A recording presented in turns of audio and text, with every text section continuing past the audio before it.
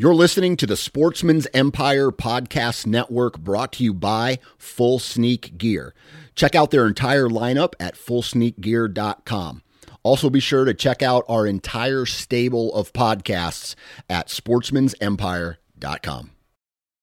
New from Moultrie Mobile, the Feed Hub offers first-of-its-kind cellular connection and control for nearly any spin cast feeder on the market. When used with the Moultrie Mobile app, you can monitor feed and battery levels, run feeders on demand, receive alerts when feeders are clogged, and remotely adjust feeding times.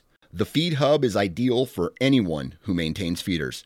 Remove the guesswork and save time by planning feeder maintenance before you drive to your hunting property. For more information, visit MoultrieMobile.com. You're listening to the Sportsman's Nation Podcast Network, brought to you by Savage Arms. We all know that the human body comes in all different shapes and sizes. However, most firearms do not. That is why Savage Arms has rolled out their AccuFit system on the 110 platform. AccuFit uses interchangeable components that allow hunters to custom fit both comb height and the length of pull without taking their rifle to a gunsmith. In fact, the only tool you need is a Phillips head screwdriver. If you want to find out more information about the AccuFit customization system, visit savagearms.com. This is the Nine Finger Chronicles podcast, brought to you by Vortex Optics.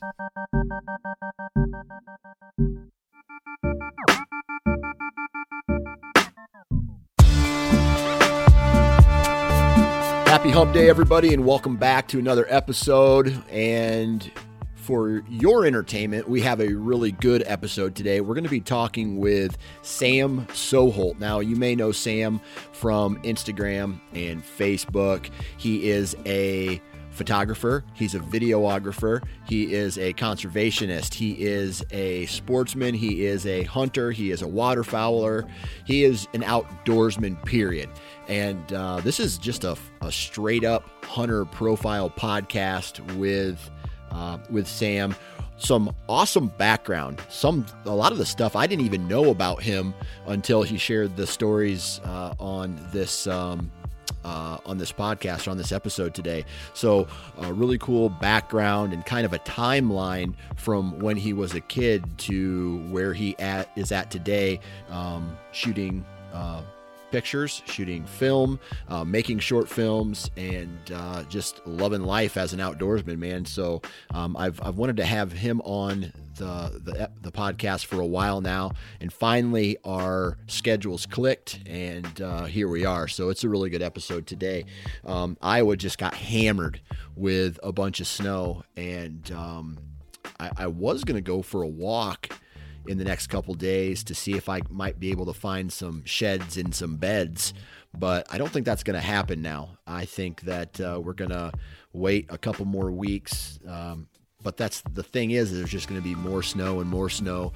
I think in the next 5 days, there's 2 more significant snow events coming through the area here, so shed hunting might be put off. If anything, I think what I'm going to do is go to one of my farms with a whole bunch of corn and put out a trail camera and over top of a big pile of corn and just take inventory that way, and we'll see what happens. But we got to do a commercial before we get into today's episode, and that is with Lone Wolf. Now, everywhere I go when it comes to whitetail hunting, even mule deer hunting this year, I had a couple sets where I was actually in a tree waiting for some mule deer to come by.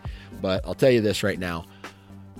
Anytime I do a run and gun, I got a Lone Wolf with 4 sticks on my back. Typically, it's an assault. So a Lone Wolf assault with 4 sticks on my back. And that can get me in any tree that I need to be in, whether it's straight, whether it's crooked, whether it's a big fat tree, whether it's a small tree. It allows me to not be in in a straight up tree. It allows me to be in the right tree, not the right area, but the right tree, because sometimes 10 yards or 5 yards can make a huge difference, whether there's a trail that runs behind a bush or in front of the bush, or whether or not you're within shooting range or not. So it's light, it's made in America, it's quiet, And once you break that learning curve of being a mobile hunter, it's almost like a third or fourth or whatever, a fifth appendage. And you can literally set up in 5 minutes, tear down in 5 minutes, and you're back to the truck. So it's just one of these pieces of equipment that I use every single hunt, every single day that I'm whitetail hunting. And it makes me a more efficient hunter, and therefore I can spend less time worrying about my gear and more time focused on the hunt and being aggressive and calculating those strikes to get myself within shooting distance of a target buck. So lonewolfhuntingproducts.com, go ahead and check it out and enter the discount code NFC19. I think that's it. Lone Wolf here. Lone Wolf. Excuse me. 9FC50. 9FC50. And what this does is it allows you to save $50 off of all orders over $200, right? So you buy a tree stand, enter that discount code, and you're going to save $50. That's a pretty significant discount. Take advantage of that and become a better hunter. So there's that. Lone Wolf tree stands. Other than that, let's get into today's episode with Sam Soholt. 3, 2, 1. All right, on the podcast with me today, Mr. Sam Soholt. Sam, thanks for coming on, man. Hey, yeah, thanks for having me on. Yeah, I've been wanting to get you on for a while now, and it's just never really clicked until now. And so, man, I just really want to say thank you for taking time out of your day to do this.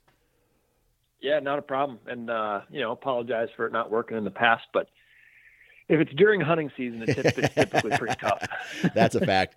I have to do a lot of rescheduling myself, not in just the Sportsman's Nation 9-Finger Chronicles side of things, but the life side of things, where it's like I promised a buddy maybe I'd go get a beer with him. This buddy doesn't hunt, let's say, and cold front comes through. So, well, I got priorities during hunting season. So I'm going hunting. That's right. And all my buddies understand. So, Yep. So this is just going to be a straight up BS session today because you've been on a variety of other podcasts in the past and talked about the bus build and the van and stuff like that. But I kind of want to take it from a different angle today. And I want to ask you, where were you born and what was it like growing up in that place? Sure. So I was born originally in Aberdeen, South Dakota. And then I was super young and we actually moved to Sioux Falls. So I grew up in Sioux Falls, South Dakota, the very southeast corner. Okay. And then, yeah. And then did you come from an outdoors family? Yes. Yeah. So it was almost like I didn't have a choice. Yeah. My dad grew up in Wisconsin. He was, grew up hunting his whole life. His dad hunted. And when we were, starting to get a little bit older and kind of realize what our dad was up to, when we were younger, he did a lot of archery hunting and then kind of gave that up. And we started doing more bird hunting because you could have it be more of a family activity. And as soon as we were old enough to walk a field, we were out chasing pheasants and sitting in a duck blind and just spending time outdoors. So yeah, it's been from as long as I can remember, I've been outside doing some type of hunting activity. Yeah. Now, was your dad the kind of guy who eased you in to whatever it is that you were doing, or did he say, all right, this is how we do it? You get out there, the grass is, up to your chin and you're walking, trying to push pheasants that way, or did he take it easy on you?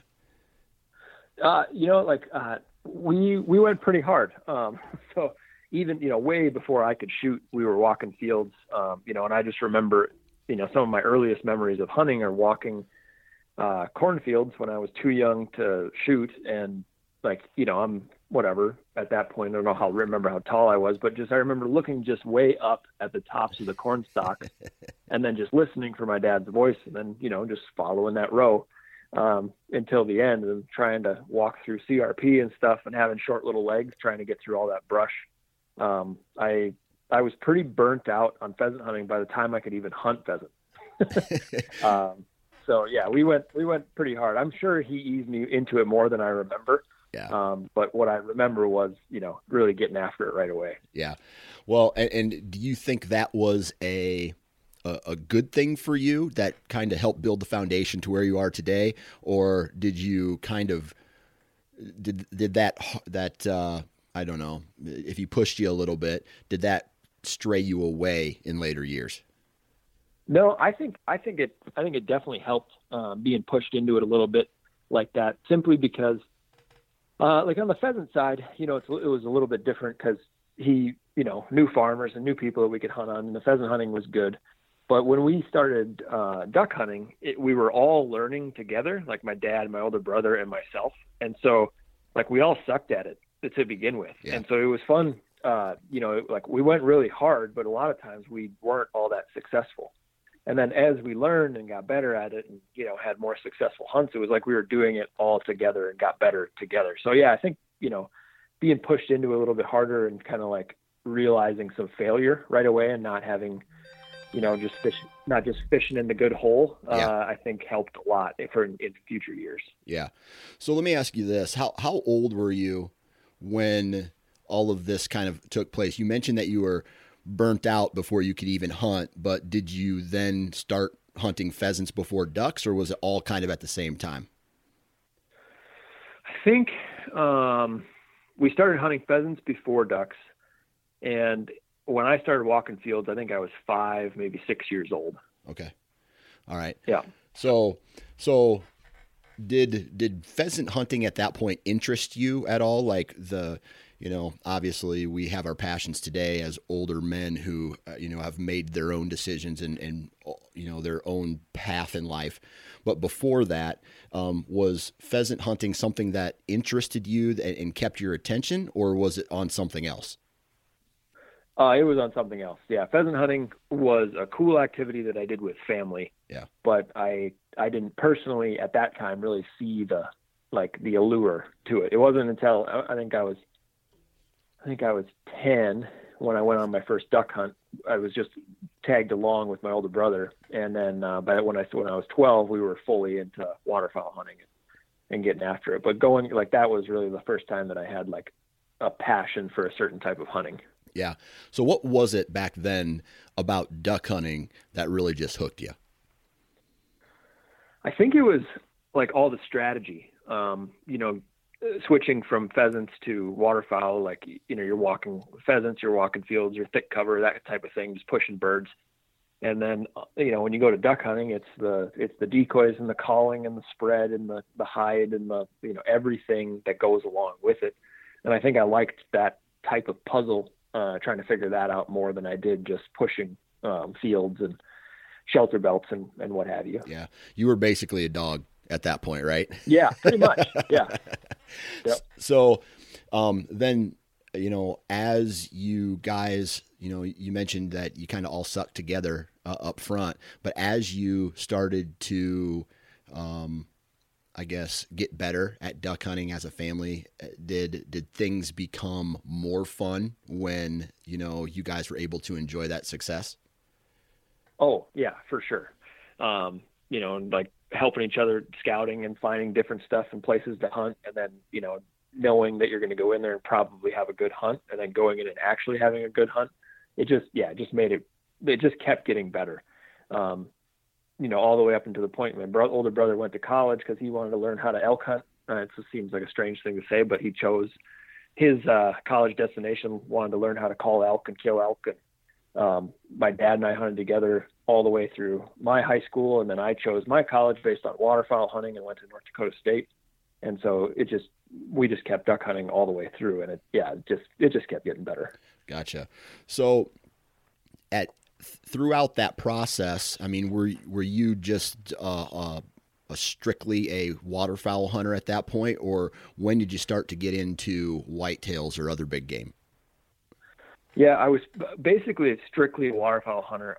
We did have some family connection on some land in South Dakota where every few years we would draw or put in for a rifle tag and go rifle hunt maybe for a few days, but it was definitely not the main focus.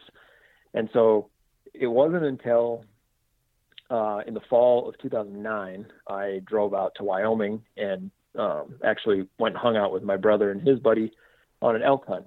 And up to this point, Josh, my brother, had kept saying, "You need to get a bow. You need to get a bow. You need to start archery hunting. You need to get a," And I was just full on in college duck hunting with all my buddies. Well, I went out and hung out on that elk hunt. I basically drove home and bought a bow the next, right after I got home. And then, so fall of 2010 was the first year I started archery hunting. And that's when everything kind of shifted to more of the big game side of things, and have, pretty much gone hard on that since then. Yeah. So your brother, he's, like big brothers always do. Hey, try this, do this, try this. And sometimes it gets you in trouble and sometimes it doesn't. Right. So, yep. So what was it about that elk hunt with your brother that kind of flipped it for you and said, holy man, I need to do this? Well, I think so the very first day we hiked into this spot, and we, kind of waiting for the sun to go down just a little bit for elk to start bugling and heating up. And that very first night we called in 5 different bulls, and didn't end up killing one that night, but had 5 different bulls come in from different directions and bugling, and, these huge animals coming to a call. And just we were in elk from the first day to the last day.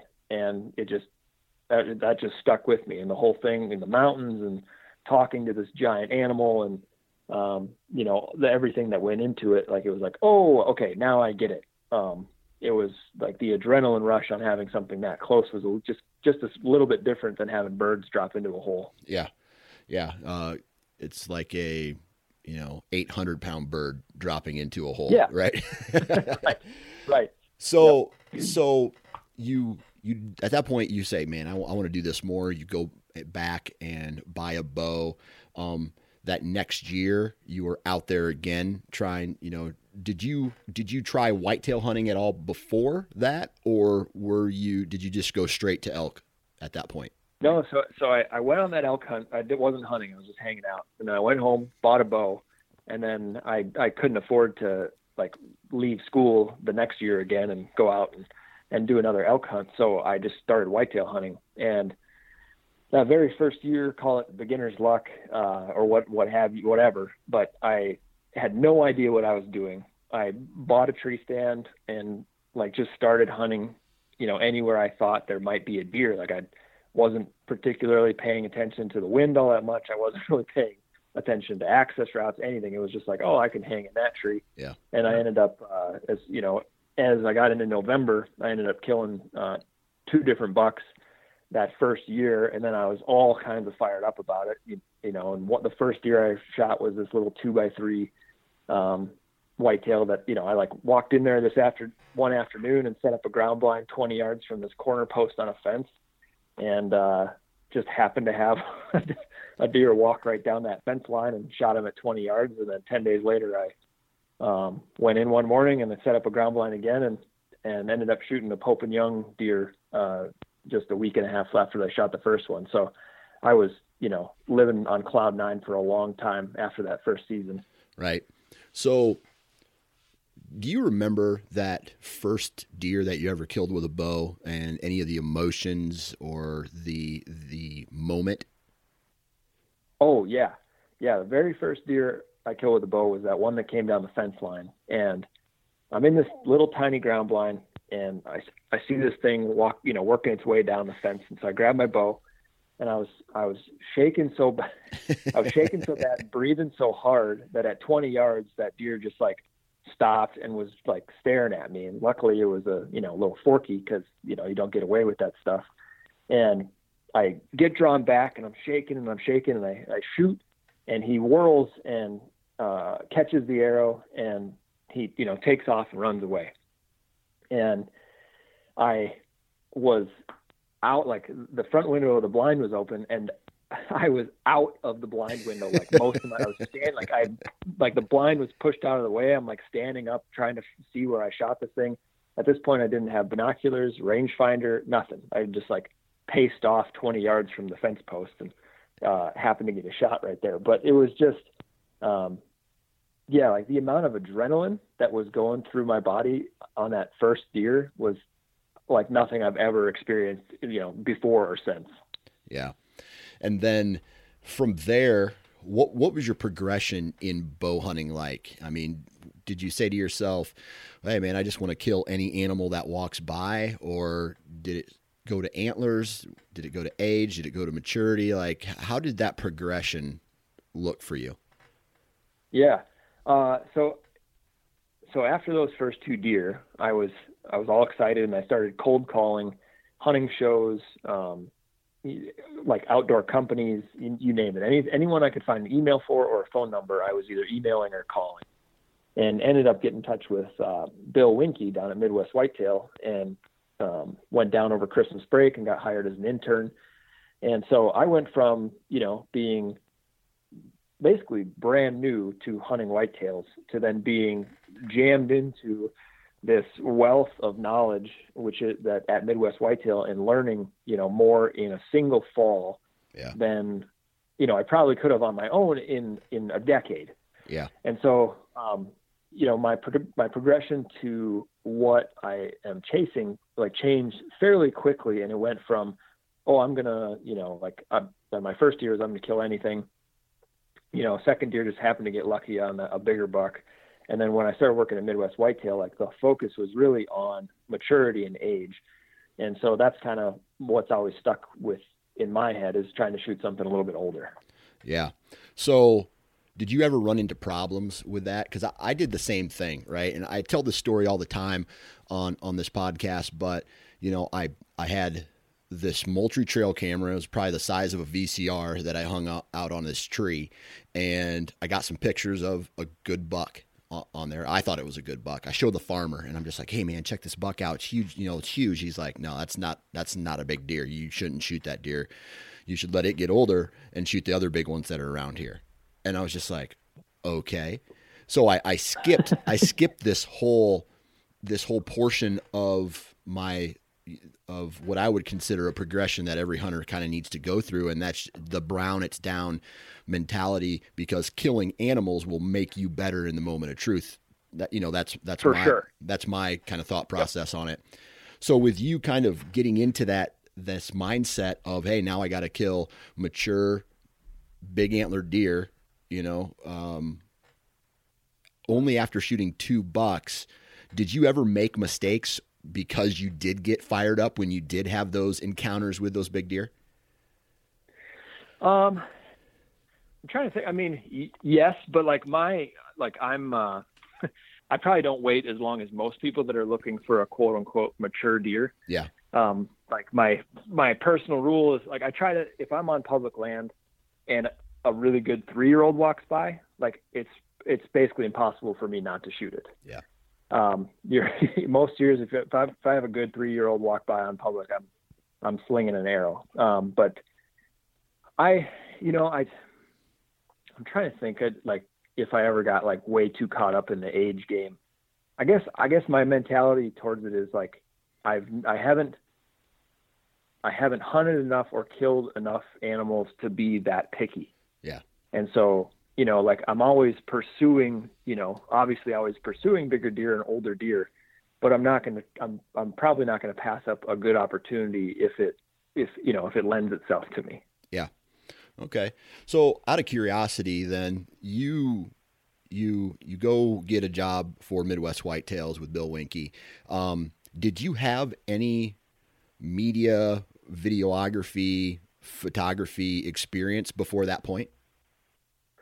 I didn't have much on the photo side of things, but I had kind of grown up being interested in filming and video production. And so, I had made, snowboarding and wakeboarding movies with my buddies growing up, and had filmed some of our hunts, had never really edited much together on the hunting side of things, but I did have at least a little bit of experience with the camera or, in editing.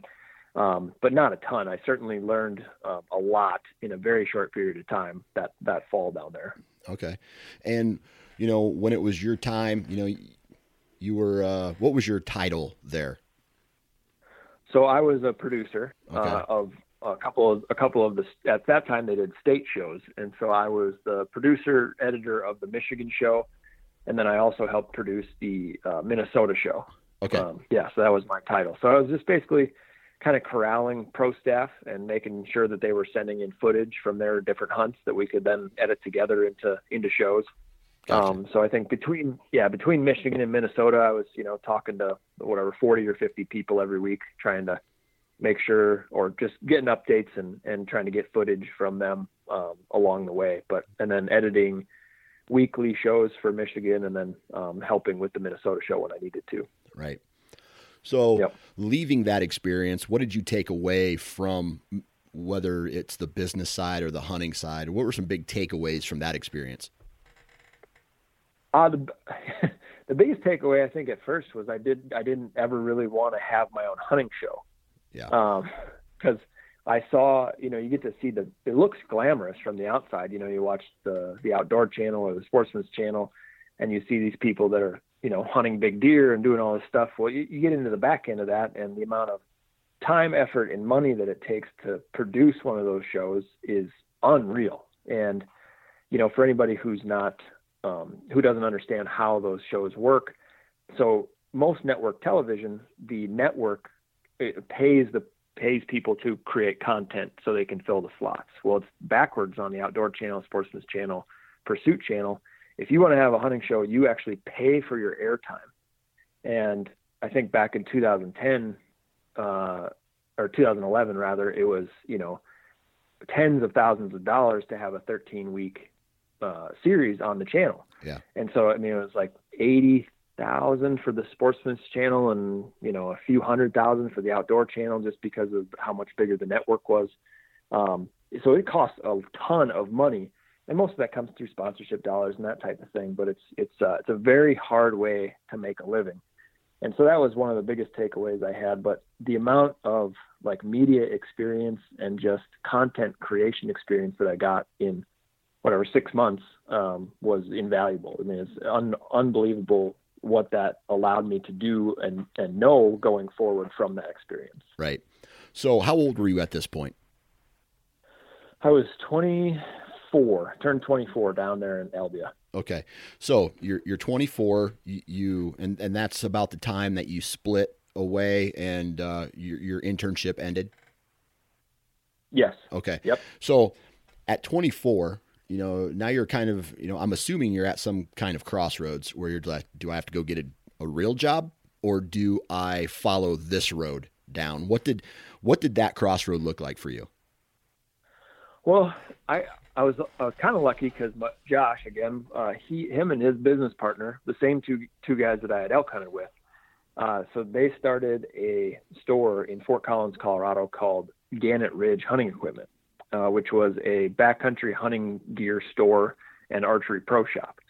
And my sister was going to school out in Fort Collins at the time. My brother owned this hunting shop, and I really had nowhere to go. I was finished with college.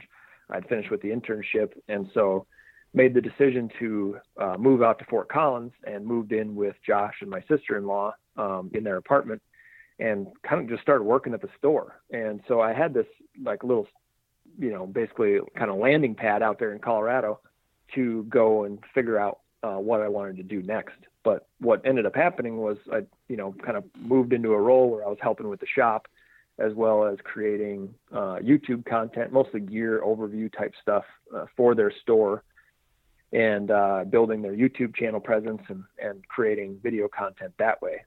So did that for roughly a year, and then decided to take on a different job, which was being a sales rep in, still in the hunting industry, but doing something a little bit different than working at the store. And that's what eventually took me to Montana, and became a sales rep for, not quite a year. Cause I kind of jumped. I was at Gannett Ridge, and then I took the sales rep job, and then I was in the Starbucks inside of a Safeway, and I randomly met a guy who needed a second shooter on a bear hunt in Alaska. And after I dove right back into all the video production stuff. Gotcha. Out of curiosity, what company were you doing sales for? So the sales rep agency is Elite Outdoor Sports Marketing. Okay. And they at that time, we were just in the 13 Western states.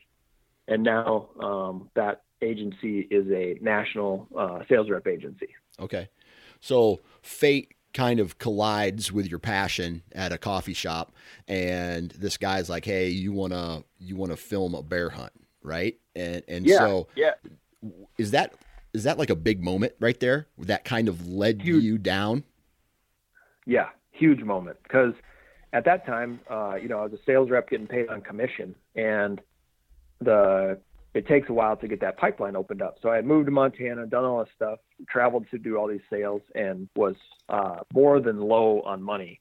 And so this opportunity, this door opens to go and have a day rate filming a brown bear hunt in Alaska. And it was like, I couldn't say yes fast enough. Right. And went up to Alaska and filmed that brown bear hunt. And through that hunt, was able to make another connection with the show Coast Guard Alaska.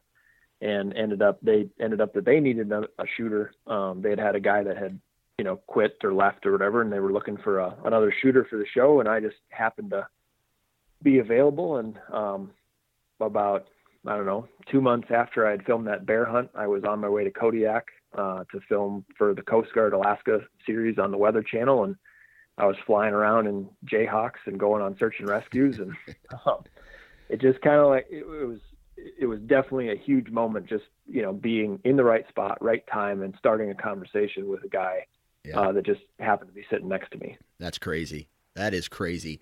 So you go up to Alaska, you film the brown bear hunt, and then was that Coast Guard show also in Alaska? Yes. Yep. So that was up on Kodiak Island. All right. So at this point if I was in your shoes, I would have been like, dude, I'm a badass. Like I am flying around in helicopters. I'm filming TV shows. Like was with all, knowing what you know now, was that moment in your life kind of like, dude, I've made it. Like, this is what I want to do. This is like, were you solidified that being some kind of content creator or film production or making short films and stuff like that, did you know at that time that this is what Sam Soholt needed and wanted to do with his life? Yeah, I think, obviously it felt pretty damn cool to be ripping around in helicopters and doing all this stuff. And, you just kind of like every once in a while you just stop and kind of look at what you're up to. And it all felt pretty incredible. And it was an amazing experience. And it definitely solidified in my mind that I was on the right path. Yeah. And regardless of where that path ended up taking me, I knew that, saying yes to these opportunities like this was what I needed to be doing. And so it was nice to kind of have that affirmation on, like, okay, you made this decision and that was good. And you made this decision and that was good.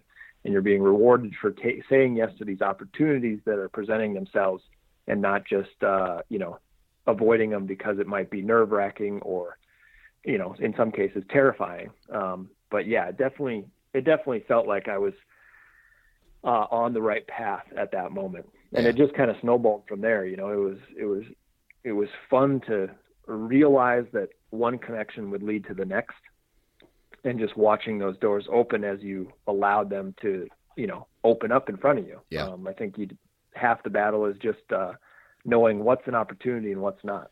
So share us a story of maybe a hairy situation as a cameraman on this Coast Guard show. Sure.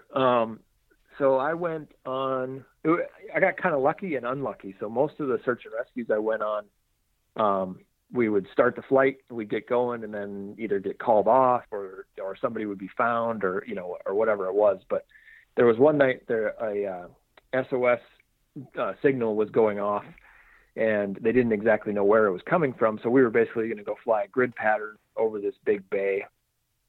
And the pager goes off, and it's just a nasty day. And if anybody listening has, been on Kodiak or been up in Alaska, you know that it can rain harder than you've ever seen and be so windy at the same time, and everybody's just living through it because it's like a normal day. but it was just a nasty, nasty day. And the pager goes off, and we fly down to the base. I throw the dry suit on and run out to the helicopter and get set up. And the flight mechanic comes out, and he's like, "How long you been flying with us?" And this was in, I think, September at some point. I was like, "Oh, since July." And he's like, "All right." And he throws me a trash bag, and he goes, "You're going to want to keep this close to you. It's going to be bumpy." Okay. So we get all loaded up. We go through the pre-flight checklist. We take off, and we're flying. Everything's smooth, and it's pouring rain and windy, but it's the flight doesn't feel too bad. And we're kind of starting to do this grid pattern over this bay. And the pilot, he's like, "Hey, look out the window. Like, you see that water blowing up off the ocean, like in these big, spirals." And all of a sudden, yeah. And he's like, "Well, it takes, 55 knots of wind to do that.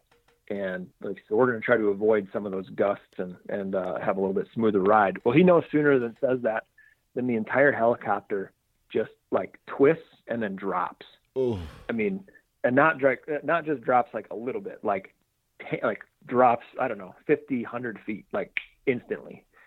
And I look back, and the rescue swimmer's back there with his legs crossed eating gushers, and like nobody's doing anything. And I was like, okay. So we climb back up, and then we get another hit of wind and just drop. And like still nobody's like reacting and whatever. I'm like, all right, good stuff. And like if they're calm, I'm calm. So we fly around for a while, don't find the beacon noise. They think it was just like an accidental, like, either something battery died or shorted out or whatever. So we land to fuel up, and the weather had gotten a little bit nicer at this point. We're all standing outside the helicopter waiting for fuel. And the rescue swimmer, the guy who was back there, like nonchalantly, like just mowing down gushers, was like, "Oh man, I thought we were going in for sure." Oh, that's hilarious. Yeah, so then at that point I'm like, what? Like, I was looking around, not a single person had any look of fear at all on their face. So like, yeah, you just, kind of got to roll with it. Like, well, if we're going to die, we're going to die. Right. That's right. Yeah, that's right. Man. So, but I've been in, like, I can remember flying through some pretty nasty storms. I can remember one time I was flying west out of Denver, and, we must have hit some real thin air or something, and the whole plane just dropped, right? And I about shit my pants. I'll be honest with you. I was like, you have that internal moment where inside you're going, we're going to die. And on the outside, you're like, hey, I'm tough. Can't let my wife see me, weak like this. Right. So can't let anybody else see that I'm freaking out. Right. So when you said, oh, everybody's calm, but were you calm in that moment? Yeah, I think I faked it pretty well. I certainly on the inside, I was certainly not super calm. Right. Okay. Well, you're still here today, so that's a good thing, right? That's right. Yeah, I survived, and it was funny because after flying around on the helicopters and jumping from base to base on a C-130, and you just fly through a bunch of nasty air and all the small planes, all the after the Coast Guard show was done, I was filming for a History Channel show called The Hunt. And so I was bouncing around in Super Cubs and stuff. And I mean, you go through turbulence like crazy. And for a while, you get on a commercial flight, and there'd be like a few bumps or whatever. And you'd hear people like, like gasp, like that stuff. And you just like, in that moment, you're like, oh, it's just not that big of a deal. Like, you're on this huge plane that's probably going to keep flying. And, there's no reason to freak out. But yeah. It's amazing how quickly you become acclimated to kind of nasty flying. Yeah. So, you go from TV show to TV show. Was that your life for a while? Just basically a camera guy for hire? Well, so that's kind of where I thought it was going. And what ended up happening was, so at the same time that I was, filming these TV shows, I had picked up a DSLR and was shooting photos just for myself. And when I was filming the bear hunting show on Kodiak as well, the very last trip that I did was a 12-day trip, and it was filming, but I was shooting photos at the same time because there's only so much footage you can take of somebody like glassing the side hill on Kodiak. Right. And so I was shooting photos, and hanging out in camp with these two guys, super, super awesome guys on the hunt, both worked in the hunting industry. And at the end of the trip, I gave them, this little flash drive with, it was like 400 or 500 photos that I'd taken during the trip. And I was like, hey, just have these, whatever. And well, the one guy who was on the trip that had tagged along with his buddy happened to be a PR guy for Remington Firearms. And he liked my style of photos. And he's like, hey, do you ever do photography like for work? And I was like, I haven't yet, but I'm, definitely open to it. And so like a month after that, I was down in Arizona at Gunsight, which is a kind of a whatever, like one of the best like shooting ranges in the nation and for training. And I was shooting photos of all of the writers and editors of all these shooting magazines at a new product seminar for Remington. So I had fully intended on continuing down the path of, working for these big national shows because the money was good. You got to do all these cool experiences. But what ended up happening is I kind of dove head first into the photography side of things and getting to know all of these writers and editors that were within the space. Like I just kind of kept growing my presence on the photography side, and it kept like most people start in photography and then start filming. And for me, it was the opposite. I just kept doing more and more photo work rather than the film stuff. Yeah. So at this point, did you have a quote unquote residence? Were you still kind of bumming it at your brother's place, or did you move around? Yeah, I did actually have a residence. I when I moved to Montana for that sales rep job, I had some buddies, one buddy from college and a couple buddies he knew. We'd all moved into a house in Bozeman, and we're living together. And then I went up to Kodiak, and at that point I was still a Montana resident. Gotcha. Okay. But you weren't home very often from the sounds of it. No, I was not home. There was a stretch there for about 6 years where I don't know if I was ever in one spot for more than 2 weeks at a time. Yeah, man, that's crazy. Yeah. And single this whole time? Nope. Well, at that point in time, I was single. Okay. But it wasn't super long after the Kodiak trips that I met my now wife, and we started dating. But from the get-go, I was gone all the time. So fortunately, she accepted that as part of my life. And now we're married for a little over a year, and I have been able to travel just slightly less, where I can be home a little bit more. Yeah. So you kind of go from film to photography while you're gone doing all these different jobs. Where does your personal time and your passion to be an outdoorsman and duck hunt and bow hunt? I mean, were you able to still do those things, or did you sacrifice that for the career? So for a little while, I sacrificed personal days in the field to, I was following people around a lot. So I was out hunting a lot, but it was always with somebody else or on their hunt. And that went on for a couple of years. And then I kind of had it in my mind that I wanted to get back to being able to hunt, as much as possible for myself, because that's why I got into it in the first place. A camera, a lot of people will ask, would you rather hunt or shoot photos? And I'd always rather be the tag holder. It's just, photography allows me to do more of that. And so what I started to do was transition away from being the camera guy all the time and started producing photos and, small video clips or whatever I needed to on my own personal hunts. And so I could transition more into time on all of my own, passions and my own things that I wanted to do.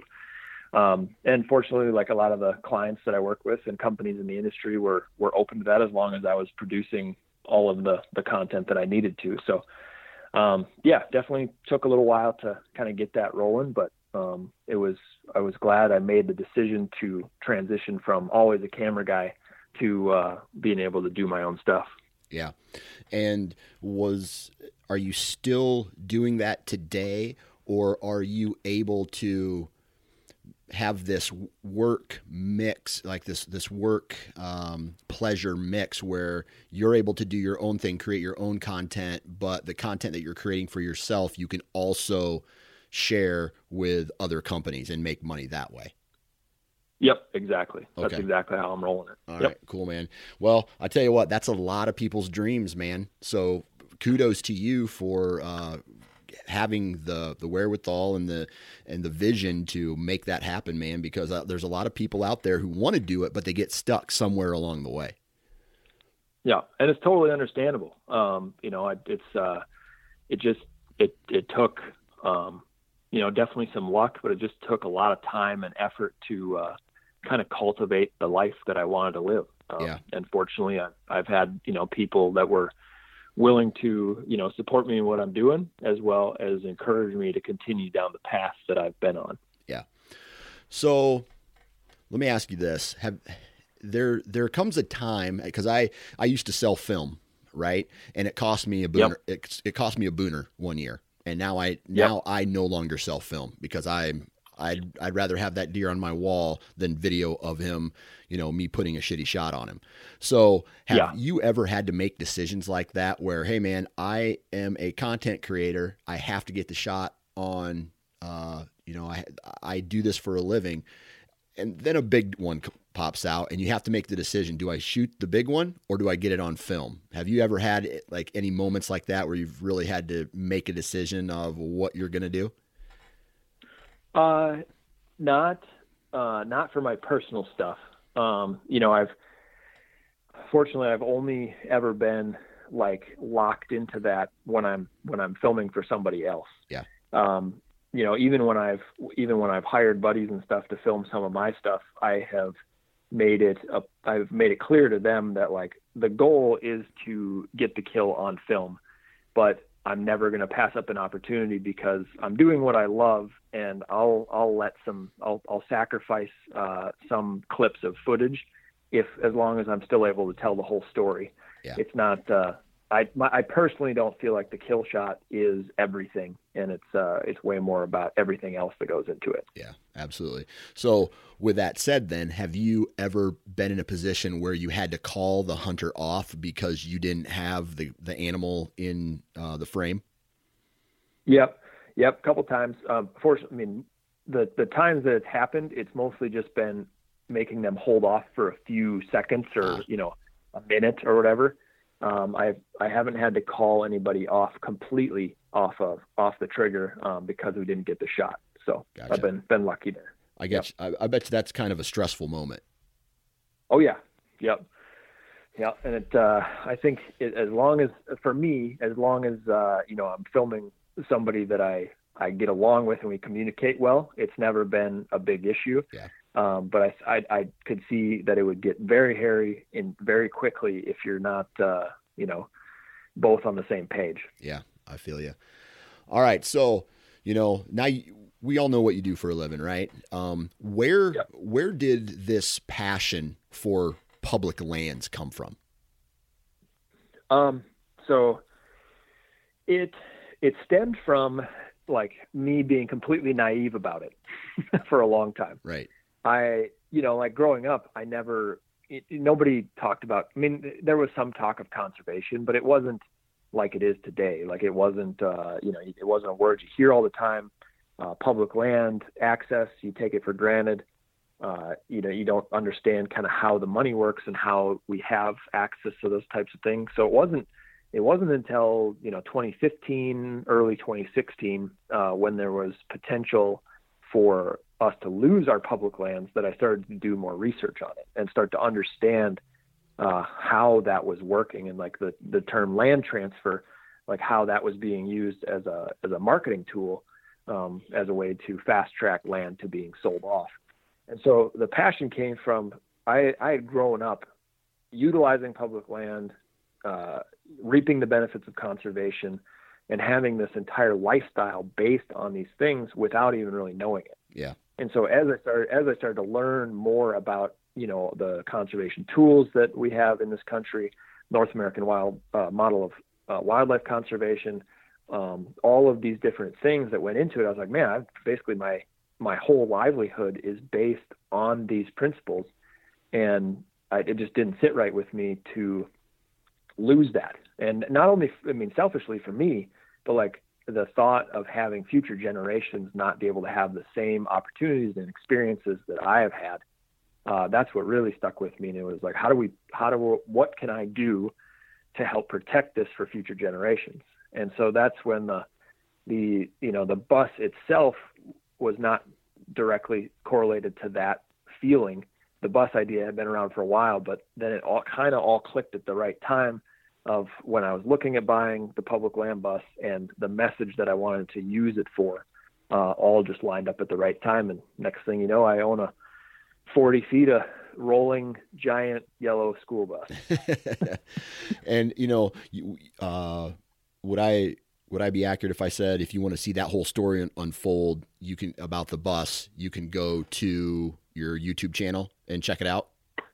Yep. YouTube channel. I've got a playlist on there, with a bunch of hunts on the bus. And then there's, like a tour of the school bus. And yeah, if you go back in my Instagram feed quite a ways, I did a whole series on the build of the bus. There's articles and other podcasts and stuff all about that whole project. So, yeah. So what is that message that you're trying to, let the universe hear? Yeah. So basically, since the inception of the public land bus and now the public land van, the entire mission of those projects has been to raise awareness about how important our public land system is and why we need it.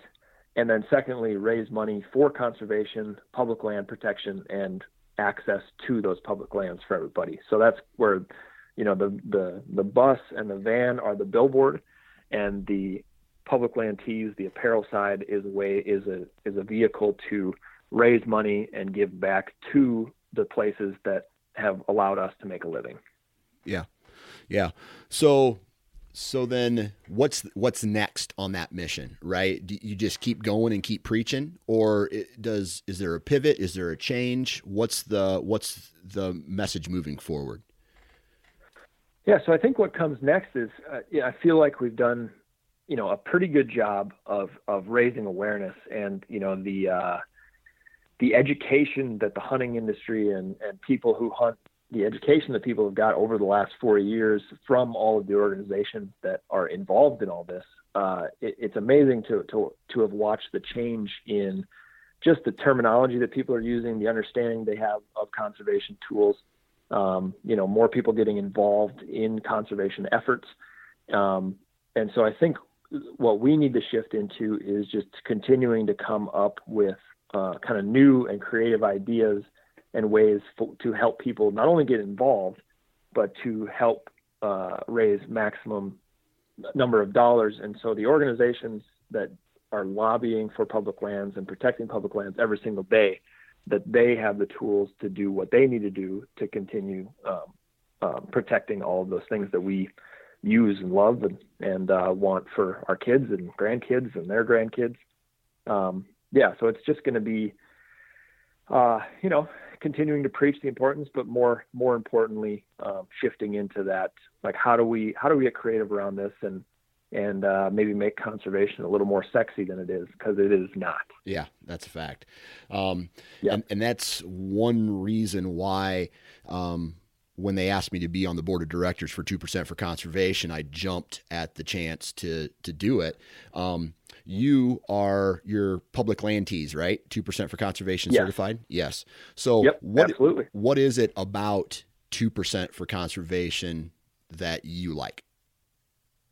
So, I kind of got to watch the beginning of it when 2% struck out, and when they started, and having several of the partners that I work with be involved from the very get-go.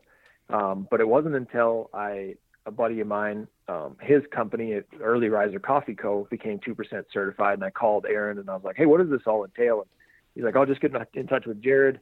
He'll take care of you." And Jared and I had already known each other, and so I got in touch. And the reason I like 2% is because they constantly deflect. It's kind of weird, because you want everybody to know about 2%, but they constantly deflect any attention on them, and they just push it to everybody who's become 2% certified, whether it be sharing about projects they're working on, or promoting this or promoting that or connecting this and connecting that.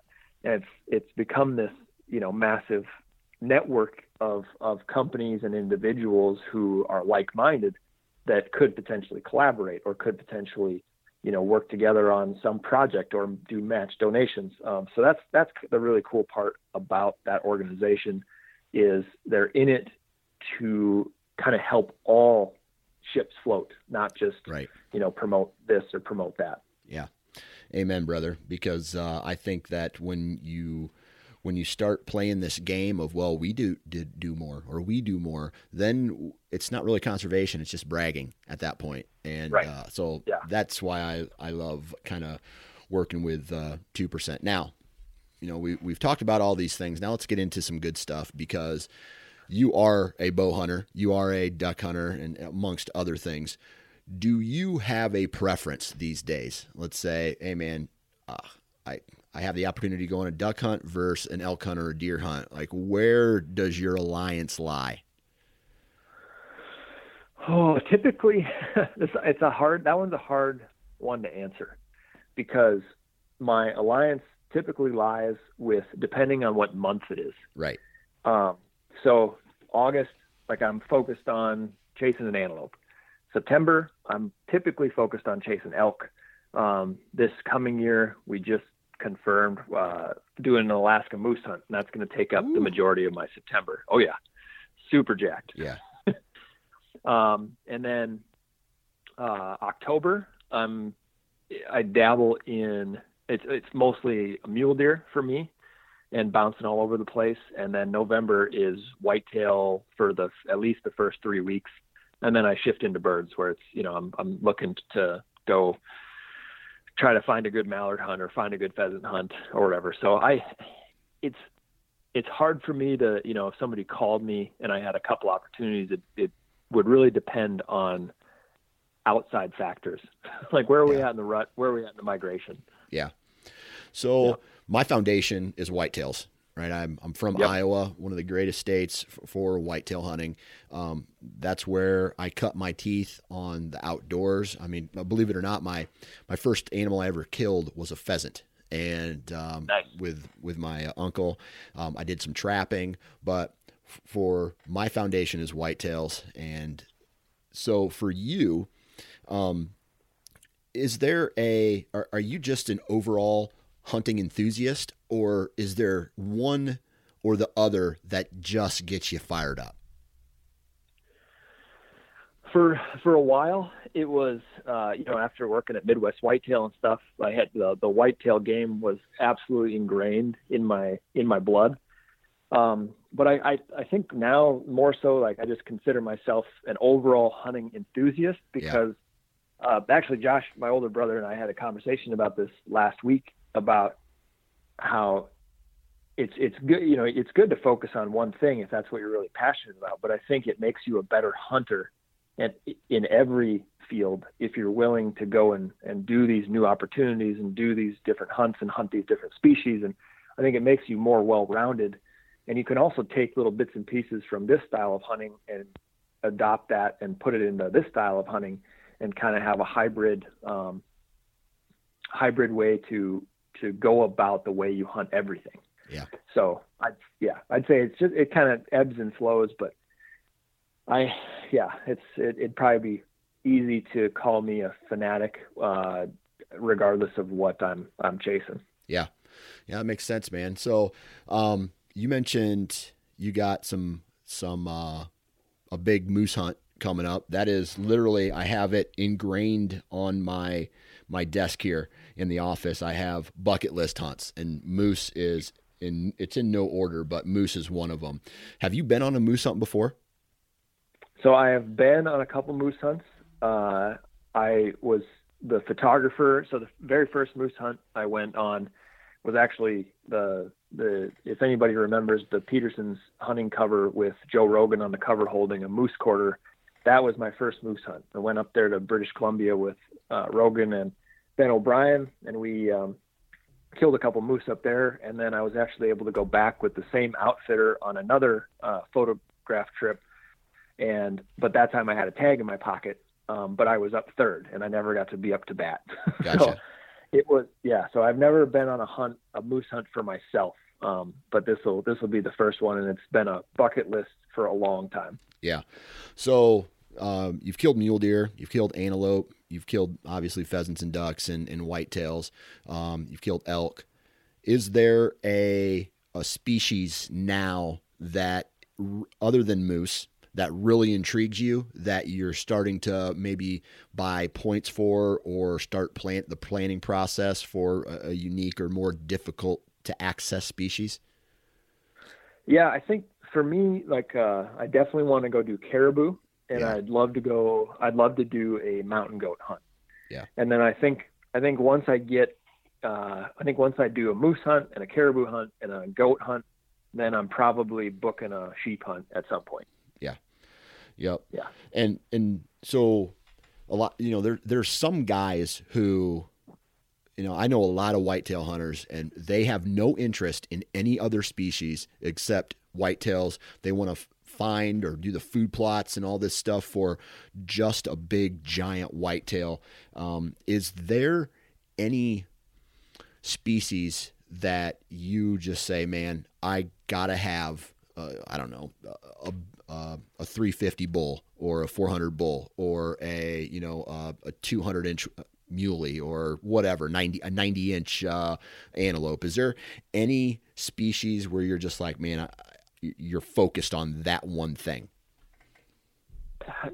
I think if I had to pick one, I think, like, and I don't even care which implement I use, whether it's a rifle or a bow, but I would love to finally kill a really big mule deer. Yeah. Yeah. Yeah. I tell you what, man. So I've hunted South Dakota now the last 2 years. This 2020, yep. I went out twice, and I don't know what it is about the Dakotas, man, but I've just fallen in love with it. So I know this is probably a topic for a whole nother podcast, but I might need some pointers on how not to suck at mule deer hunting out in the prairie. The best advice that I could give on open country mule deer hunting is it is very easy to push in too far. Yeah. And if, like, the best thing I've learned is to get to a bubble and then stop. Yeah. And it's going to be slow and painful to do that, but there's a percentage of the time where that deer that you're in on, if you're, say you get into 100 yards or 80 yards and then you just stop, you just quit. You don't need to get to that, 30, 40 yard shot. If you just stop, there's a good percentage of the time where they're going to either stand up from their bed and feed your way, or, something's going to happen where they're going to get drugged by you. And I think that's definitely changed. It's changed the amount of opportunities that I've had on good animals. Yeah. Yeah. So I completely agree with everything you just said, but you left one thing out where it's, you said, they might feed your way or follow something through. Or what I always did was make the wrong move, get busted by a group of does that I didn't see. They run, and then he runs with those does the opposite direction. Oh yeah. Well, that's going to happen a pretty solid percentage of the time too. Right. So. Yeah, no, I've done a lot of that as well. So, this year, we could talk about spot and stock mule deer hunting for a long time, but I've increasingly spent a lot of time out in western North Dakota in the Badlands, and I've fallen in love with that. Just the topography and the different access and the ways, it's a strange place to hunt because of all of the oil manufacturing and drilling and everything like that, but it's one of the coolest places I've ever spent time. Yeah, absolutely, man. Well, I tell you what, Sam, I really appreciate you taking time out of your day to hop on and chit chat with us, BS with us here on the show. So thank you very much, and let me say good luck on your 2021 season, man. Yeah, well, thanks for having me on, and same to you. Looking forward to following along with everything you do, and hopefully we'll cross paths at some point.